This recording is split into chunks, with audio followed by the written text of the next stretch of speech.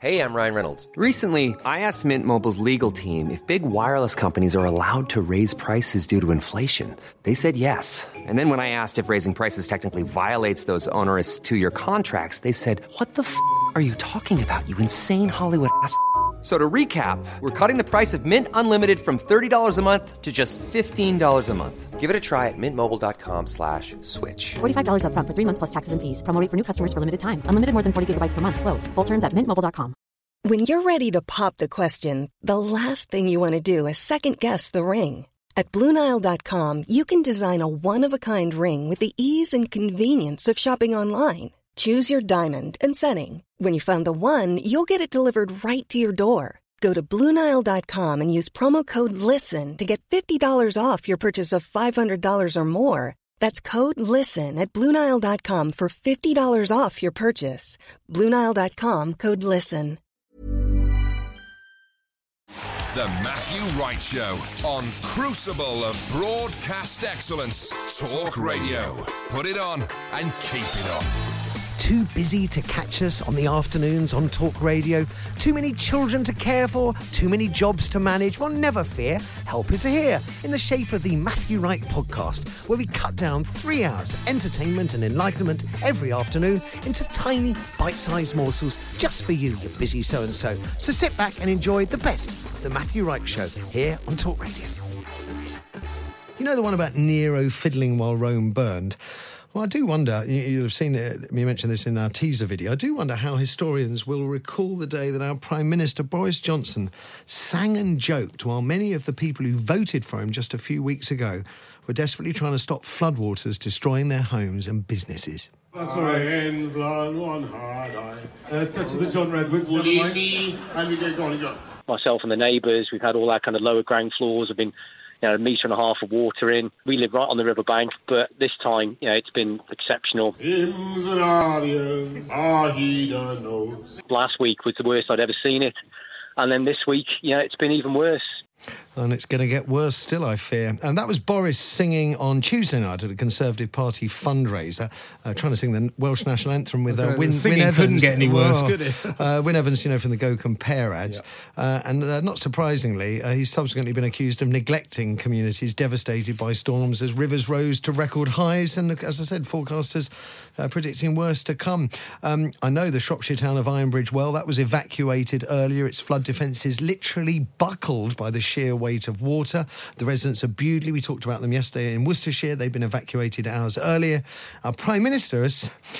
I still can't quite get my head around it. He's so far failed to show any solidarity with the flood victims anywhere in the country, but he said, nevertheless, that he was proud of the responses the government had mounted over the last few days, saying, and I'm quoting here, that it's thanks to the measures this government has put in that 200,000 households have been protected from flooding, which I'm sure is wonderful news for the lucky 200,000, but a slap in the face for everybody else. Joining us to share their thoughts, we're going to go to... I thought we'd talk to some real people, some people who are actually there. I'm going to talk to Stephen Johns, and he's at the Old Crown Inn in Shardlow in Derbyshire. He joins us on the line now. Good afternoon, Stephen. Good afternoon, Matt. How bad is it where you are? Well, we've reopened. That's the best thing about it. Right. It was extremely bad. We opened on Friday, but I hear there is more to come, so we're quite worried. How does this flood compare to... how long have you been at the pub for? How long has it been in the family? 17 years. 17 years. So have you got anything to compare this to? 2015 was a really bad flood for us. But it was... This one was about another half a metre higher at the Crown. Right. So that's a lot of water volume, but then since then they've built on floodplains. They're building another few thousand houses on the floodplain in Castle Donington.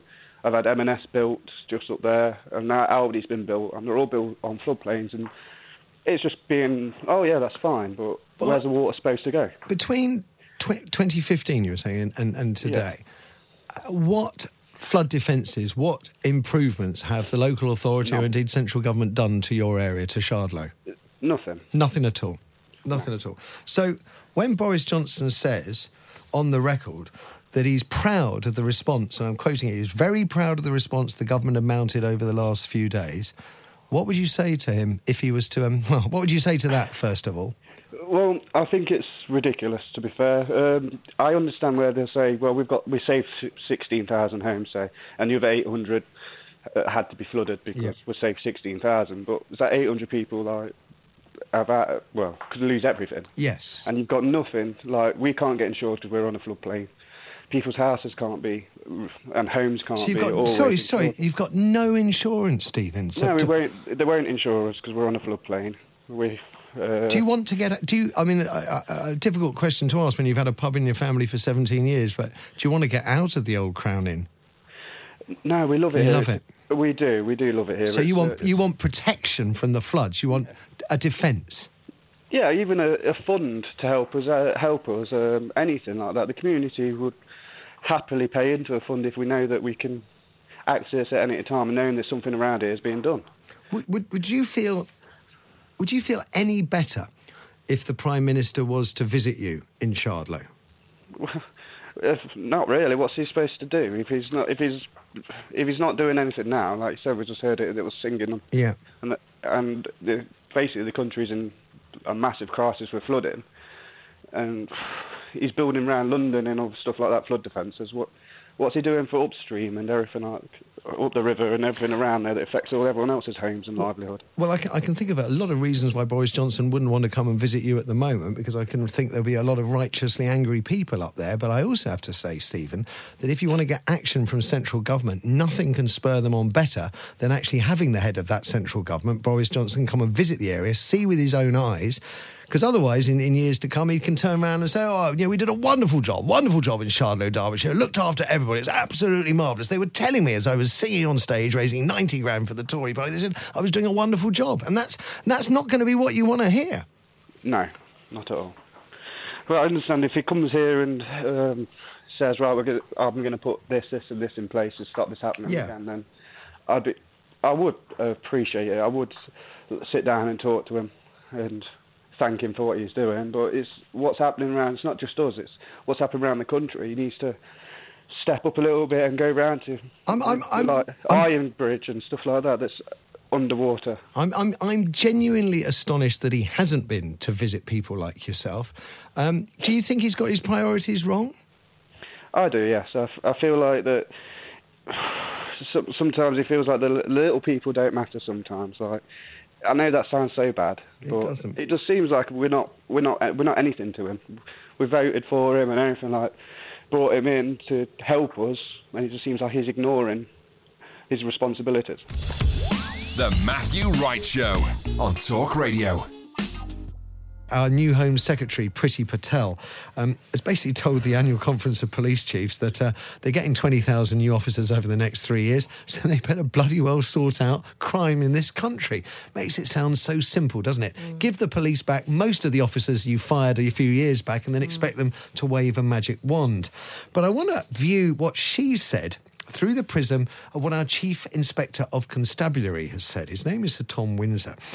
And I have to say, and I've read a lot of these reports over the years, I've never read anything like it. I mean, absolutely... Yes, he doesn't mince his words, does he? He accuses the court system, not forget, hundreds of courts have closed in recent times. He accuses the court system of, and I'm quoting it, of such appalling inefficiencies and failures that justice is being denied almost to the point of it being extinguished in some cases. Sir Tom took aim at the police, how crime detection rates were woefully low, with officers, and I'm quoting again, run ragged and facing severe dangers on the streets and elsewhere. While our failure to rehabilitate criminals behind bars, yes, dear listener, that old chestnut once again, he says that prisons have become, and I'm quoting, a petri dish for the most deleterious activities. So will this promise of 20,000 new coppers and, well, that's about it, do anything to address these concerns? We're joined by, we're joined today by our QC friend. Yes, we are. Chris Daw is on the line now. Good afternoon to you, my friend. Afternoon, Matthew. Lovely speaking to you. Of course, none of what is in Sir Tom Windsor's report is going to come as much of a surprise to you at the coalface. Well, no, for two particular reasons. I know Tom Windsor, and I've discussed these things with him. I'm not going to talk about our private conversations, but all I can say is this. Tom Windsor has as much knowledge about the operation of our criminal justice system as pretty much anybody out there. He's been supervising and overseeing policing for many years, as well as now the fire and rescue services, and he does not pull his punches. He certainly doesn't. He's an independent inspector, and everything he says about the catastrophic state of our criminal justice system is true. Those of us who are inside the system have been screaming at the top of our voices about this for years and years and years. I've said to you, Matthew, you come along one day, you come with us, and then you go back and tell your listeners about the catastrophic state of our criminal justice system. You wouldn't believe it. You wouldn't believe that it's supposed to be a system of justice. If you came and watched cases being delayed because there's no lawyer to represent the defendant, witnesses are not told to come to court, half the courts in some buildings are shut, even though there are judges sitting around waiting to come and try cases. The courts are shut because there's no money to open them. They won't even pay the heating bills in some places. It's an absolute disgrace, and Tom Windsor has, thankfully, for someone in his position, has come out there and said it how it is, and it's really important that he's done it. Is it? I mean, it's even listening to you again detailing the sort of catalogue of failures that are out there. I still find it shocking, Chris, if I'm honest. And what is the principal cause of these failings? Is it austerity? Yeah, there are a number of related causes, but the most important one is that the Justice Department, the Ministry of Justice, suffered the largest single percentage cut of any department when the round of austerity cuts took place 10 years or so ago. It's 40% of the Ministry of Justice budget. And as you've rightly said, there are well over 20,000 police officers down. There are something like 25 or 30,000 police staff down. That's critical, that figure. When you add them together, it's almost 50,000 of those working in policing alone. That's not including prosecutors and the huge cuts in prosecution budget. It's not including the massive cuts in the court budgets, the massive cuts in prison budgets, despite the prison numbers going up and up and up. We're well over 80,000. We're at record levels. We're sending people to prison. I mean, imagine if all the courts were open. Half the country would be in prison. I mean, it's just absolutely, it's a catastrophe. And Matthew, I've invited you to come. I'm going to come. You're going to come, and you're going to come and report firsthand rather than just listen to people like me. But your listeners out there, go to your courts. They're your courts. They're representing you, the British public. They're doing justice in your name. Go along to a magistrate's court. Go to a Crown Court. Watch it, and then express your disgust to the politicians you elect, because they're the only ones that can do anything about it. I'm going to actually be in court as a witness in my stalker case in a couple of weeks. I'm going to be in court anyway. Better not talk about that. I better not. No, we don't want to prejudice the case. I don't want to jump all over Priti Patel, but she has sort of stood in front of the rank and file of the police, and she, as far as I'm concerned, has basically told them, "I'm giving you 20,000 more officers. Fix it." Will that make any difference? I mean, she's the worst Home Secretary in living memory, and I'll tell you what we've had. We've had Theresa May, we've had Michael Howard, we've had some absolutely shocking people. But David Blunkett. David Blunkett, she's got the gall. Jack, take off your veil straw. Do you remember him? Yes. Okay, listen. You're right. There's a long list of them, but she's the worst of the lot, and I'll tell you why. Because what she told the conference yesterday was that all you need is 20,000, and you rightly said at the beginning of this conversation, 20,000 doesn't even take you back to where you were 10 years ago, and it doesn't address the 20 or 25,000 support staff who have been cut. So what she's saying to senior police officers who are doing their best with ridiculous resource implications and resource cuts every day is she's saying, I'm going to give you a load of targets again.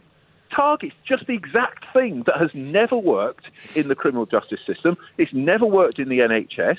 It's completely lacking in any attempt to address, as Sir Thomas said today, the total waste of space that is our prison system, that essentially just warehouses criminals and then puts them back on the streets with absolutely no prospect of rehabilitation, no prospect of getting a job.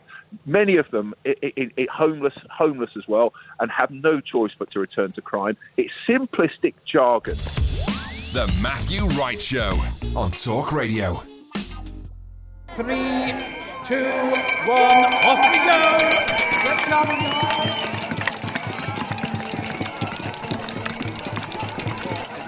You've got half an hour of this. The ground is rock hard.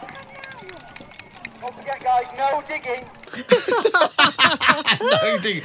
So, to talk us through the world of worm charming and its competitive spin-off, competitive worm charming, we're joined by Peter Hathaway from the Blackawton International Festival of Worm Charming in South Devon, and he is the official cheat. Good afternoon, Peter.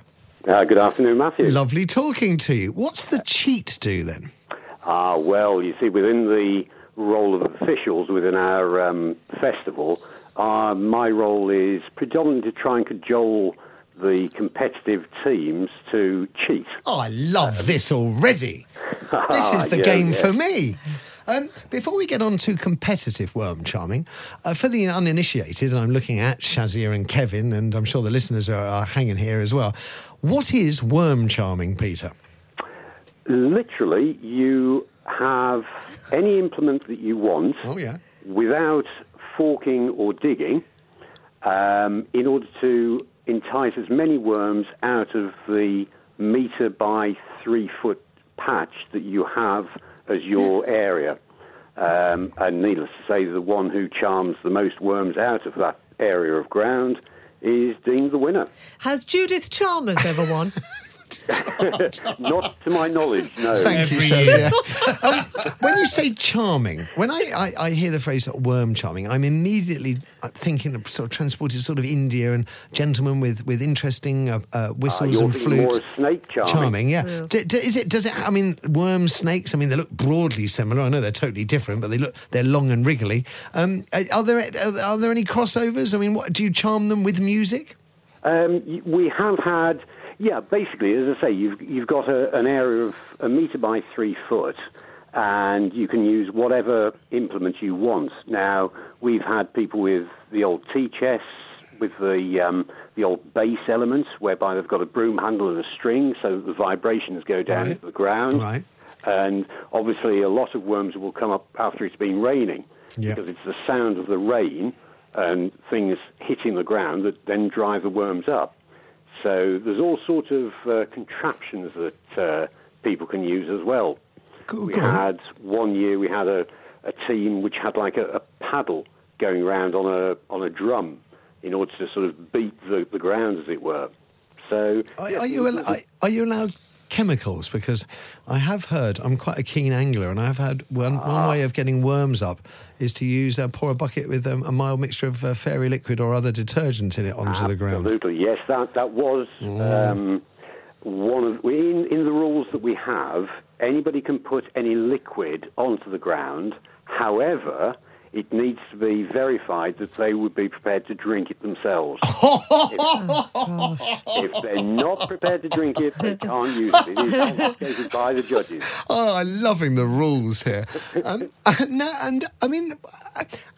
mean, we heard some audio there, and I've seen some video footage. You get quite a lot of people, don't you? Absolutely, yeah. Yeah, I mean, predominantly worm charming was started off back in the 80s by a chap called Dave Kelland. And the idea was it was predominantly a village day. Right. Now, we moved into the village in 2012, in the April. 4 weeks later, we went out and the village was completely festooned with flags. There was bands going on. There was all sorts of just people milling around and all dressed in fancy dress, or certainly the vast majority were in fancy dress, to go with the theme for that year. So, yes, we generally get, I would say, up to 1,000 people in the village. Are they mainly men or women or children or what? No, it's a family day. So you've got families that come down within the. What I should explain was in the worm charming team, you have three members. Right. You have a charmerer, you have a pickerer, and you have a counterer. Have you just made these names up? No, absolutely not. I've never heard of it. You go onto a search engine, put in worm charming. I have. Right, Blackawton International Festival of Worm Charming is the one that normally comes up first. Yeah. Now, the rules are on there. No, you can be verified with what I've said as far as the team members are concerned. Peter, as talking about the rules, as one of the organisers, what possibly is there in it for the organisers to encourage cheating? Yeah. And what kind of cheating do you encourage? It's the fact of probably trying to get one over on the judges.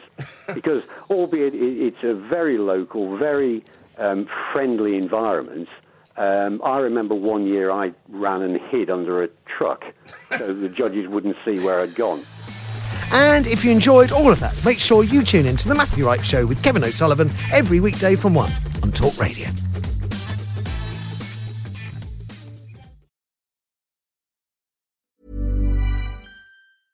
Imagine the softest sheets you've ever felt. Now imagine them getting even softer over time. That's what you'll feel with Boll & Branch's organic cotton sheets. In a recent customer survey, 96% replied that Boll & Branch sheets get softer with every wash. Start getting your best night's sleep in these sheets that get softer and softer for years to come. Try their sheets with a 30-night guarantee. Plus, get 15% off your first order at bollandbranch.com. Code BUTTERY. Exclusions apply. See site for details.